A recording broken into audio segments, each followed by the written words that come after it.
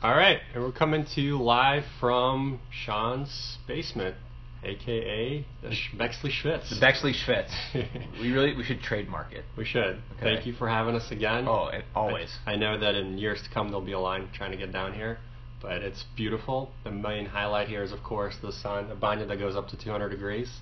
Looking forward to it every time. We even got a babysitter during the day, which we don't do, to just not to miss this kind of thing. So thanks a lot. I'm Ilya Bodner, startup enthusiast. I've been in and out of insurance, was an insurance agent. Have a couple insurance startups, including being the carrier ourselves. And good friends with Shaun Rotenberg, who is gracious enough to have us down here. Yeah, again, Shaun Rotenberg. I'm sure everyone's been listening to our previous podcasts, and you know all about me. If Ilya's an insurance enthusiast, call me the gum and tooth enthusiast. All right. And we have Zach Luck here today, who... Zach Luck! Zach, please introduce yourself. Please. I'm Zach Luck. And talk about your schwitzing experience. So I've been through one meaningful Bexley Schwitz experience with the emphasis on the meaningful. Yeah. It was lovely. Great hosts, good drinks, nice hot sauna. And you brought us something special today. Oh, and I brought some mate fresh from Argentina. Yerba mate with its own special wooden gourd. Looking forward to getting sweaty and getting some caffeine in us. Getting some nice herbal tea caffeine. Awesome. Tell us about it looks like a pipe. Yeah. So we got to know you because you're a lawyer and you did some consumer protection.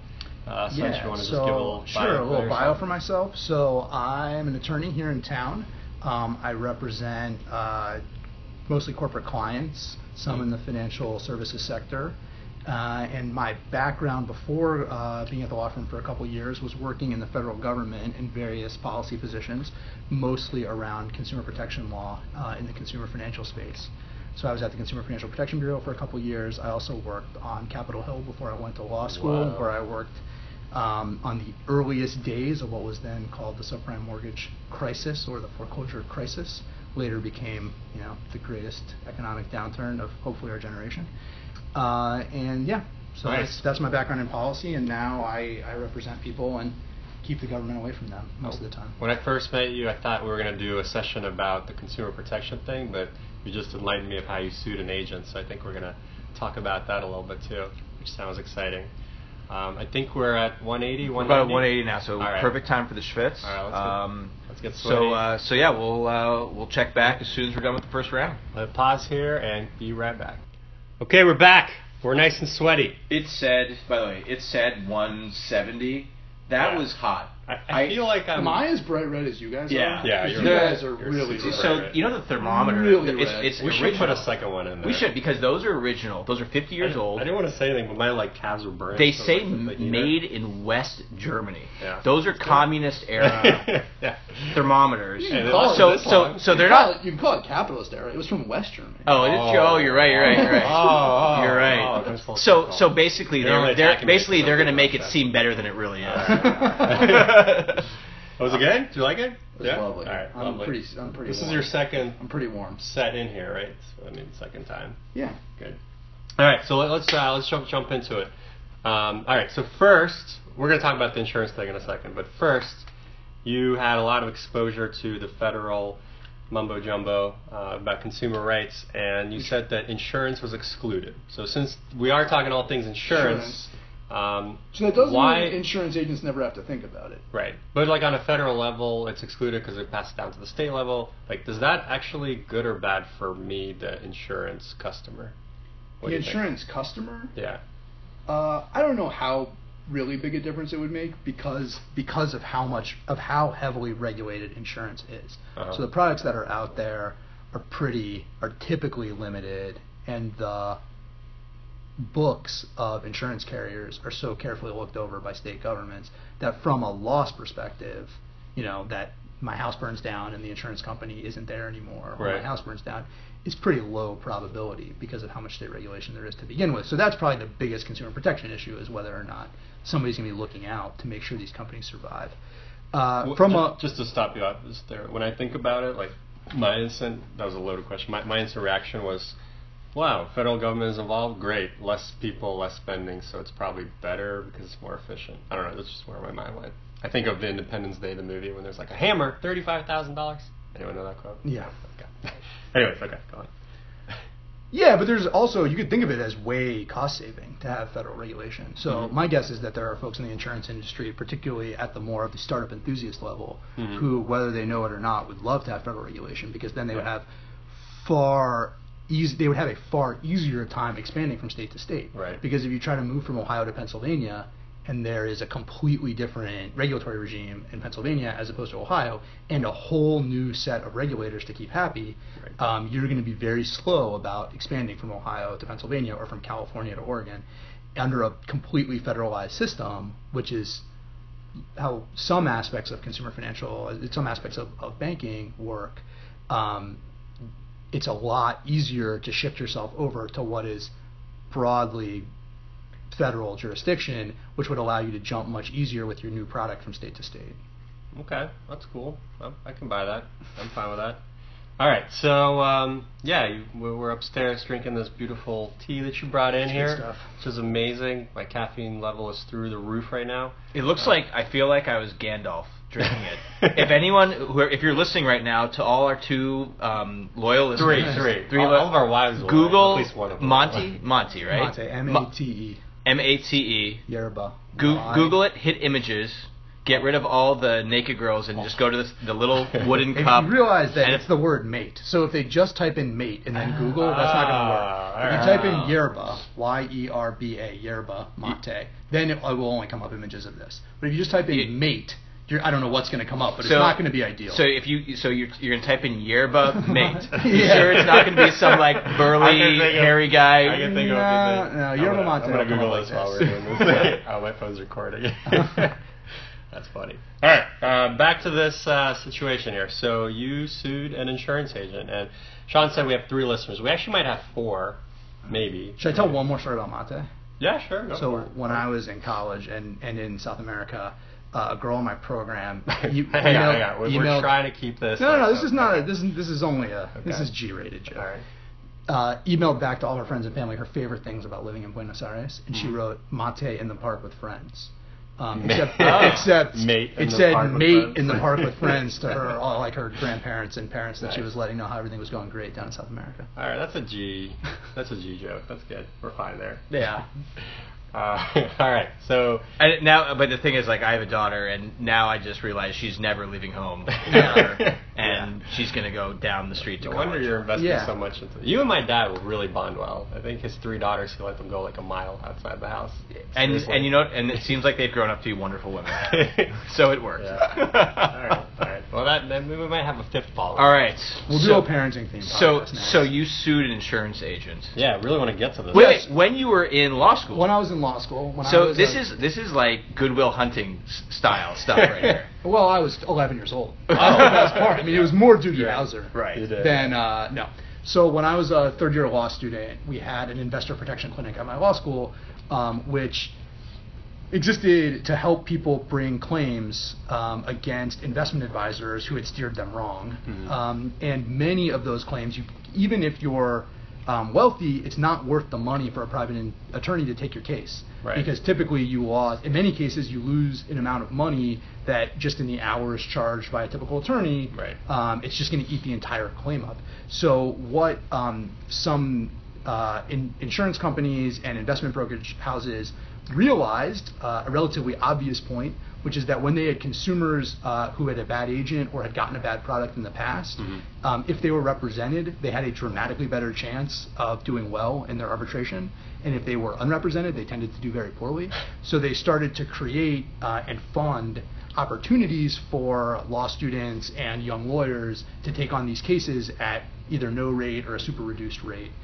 So we were not paid, but I got credit for it. And it's okay. You were only 11, so. Yeah, Well, actually, I made money when I was 11. Let's be honest. So anyway, so we got this case sent into us. This is very close to heart, by the way, because I used to be an insurance agent. You used to be an insurance agent? Yeah. All right. Well, let's keep I didn't ruin this person's life. I'm sure you did. I didn't bring them to their knees. Yeah. It's just I hate lawyers, anyways. Good. All right. Well, most people do.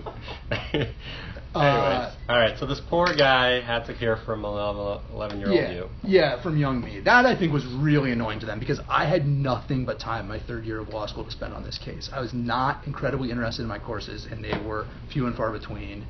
And my wife was working way too much. Oh, and the best part, the client, who was he? The client was, for our purposes here, we're going to say it was a dentist. Oh, wow. It is not the person. Take it full circle. For it all was of you not that the person whose house it is. Oh, okay, just so everybody's anonymous. For all of you that don't know what we're talking about, listen to our first podcast. Not all dentists make bad financial decisions. Some of them make great financial decisions, like accidentally buying a sauna. All right, we're going to keep our listeners on suspense here. I'm going to pause it, and then we'll actually get into the story when we come back. Deal? All right. Let's go back in. All right. Okay, we're back. That was very freaking hot. Yeah, and I didn't even sit in the hot corner. Well, the heat and the mate combined, honestly, we started talking insurance. Nice hot drink. But we went in there, and I think the mate expanded our minds, and we ended up coming back to how much we all hate CrossFit, and specifically not just CrossFit. That was like a good 2-minute rant on it. The people on Facebook who post pictures of themselves doing CrossFit. Yeah, you know how we had 5 followers? We now have 4. If any of our followers are big CrossFit enthusiasts, we would love for you to call in, be on the show. Oh, all right. As long as you don't break us. All right, so let's go back to the reason why we're here, talk about insurance-related topics and suing an insurance agent, which is kind of juicy. So I have to start by asking, did the poor guy, is it his fault or is it the system's fault? You mean the dentist? Is it the dentist? No, not the dentist. Forget about the insurance agent. Yeah, the insurance agent. Or insurance agent. Is it the insurance agent's fault or is it the system that he's in part of, which highly incentivizes and pressures him into selling these things that he may not be completely knowledgeable about, and these products that exist that are probably bad for consumers as is what I would imagine. Basically, did the insurance agent know he was screwing someone over? Sure. There you go. Thank you for simplifying that. So I would say both. Yes, and I mean, I think that sort of the key issue in the case I was working on was the variable annuity product being totally inappropriate to the goals of this investor, combined with incredibly high fees and a bad market for the investments, the relatively high risk investments that the insurance agent / investment advisor was getting him into. And does that make that person like an evil, terrible person? I don't know, right? I mean, it seemed that way from the after effects on this guy's life. But in the moment, did that person think they were really advising him well? Were they overwhelmed with work? Did they not really think through the guy's circumstances? I don't know. But the product wasn't great, and somehow or other, our alleged dentist friend ended up in the product in a significant way in his life. Were you able to discover through your process if there was like proper disclaimers and if the agent educated the consumer enough? He certainly thought he was getting something that he wasn't necessarily getting, or at the very least, he had a poor understanding of how the upfront fees worked, and that's uncomfortable for an investment advisor and agent to walk through. But if you're working with someone, they can't explain to you how they're getting paid, something's probably not going that well. And the agent was ultimately represented by the mothership. Yes. So how did they react to that? The consumer didn't really understand it too well. I mean, their general defense was the guy knew what he was signed up for. He was wealthy enough that he could pay into this product. He's probably a wealthy guy to begin with. He knew he was a very educated person. He must have known what he was getting into, and he's just mad because the market tanked. Mm-hmm. He's blaming us because he lost money. That was their defense, broadly speaking. I could see that totally. Yeah. And Shaun told me that it's pretty common to harp on dentists and doctors and such. Yeah, we have dentists. We were talking about this before. Dentists and physicians, and they're very smart people, but not necessarily business savvy. A lot of the reason why medical professionals are wealthy is not because they've made smart financial decisions. They just make so much money that you throw enough money against the wall, something's going to stick. Right, yeah. But there's a lot of money that falls, and there are many people who are willing to take that money. It's also that people assume that if you fall for a scam, that implies that you're somehow stupid. And in fact, it's people who are often very smart, very well educated, who believe that they're the ones who can outwit the market, who believe that they're the kinds of people who've been able to outwit and get ahead in difficult systems before. So why wouldn't this investment opportunity be another big opportunity for them to get ahead? And so they're sometimes folks who've done very well in life are sometimes the most susceptible to different kinds of high risk, ultimately low reward investment plans. So when you were representing this dentist, we're going to call him a dentist, or her, were you just claiming stupidity or ignorance or lack of knowledge? What's your, that's the thing. What do you? Insanity.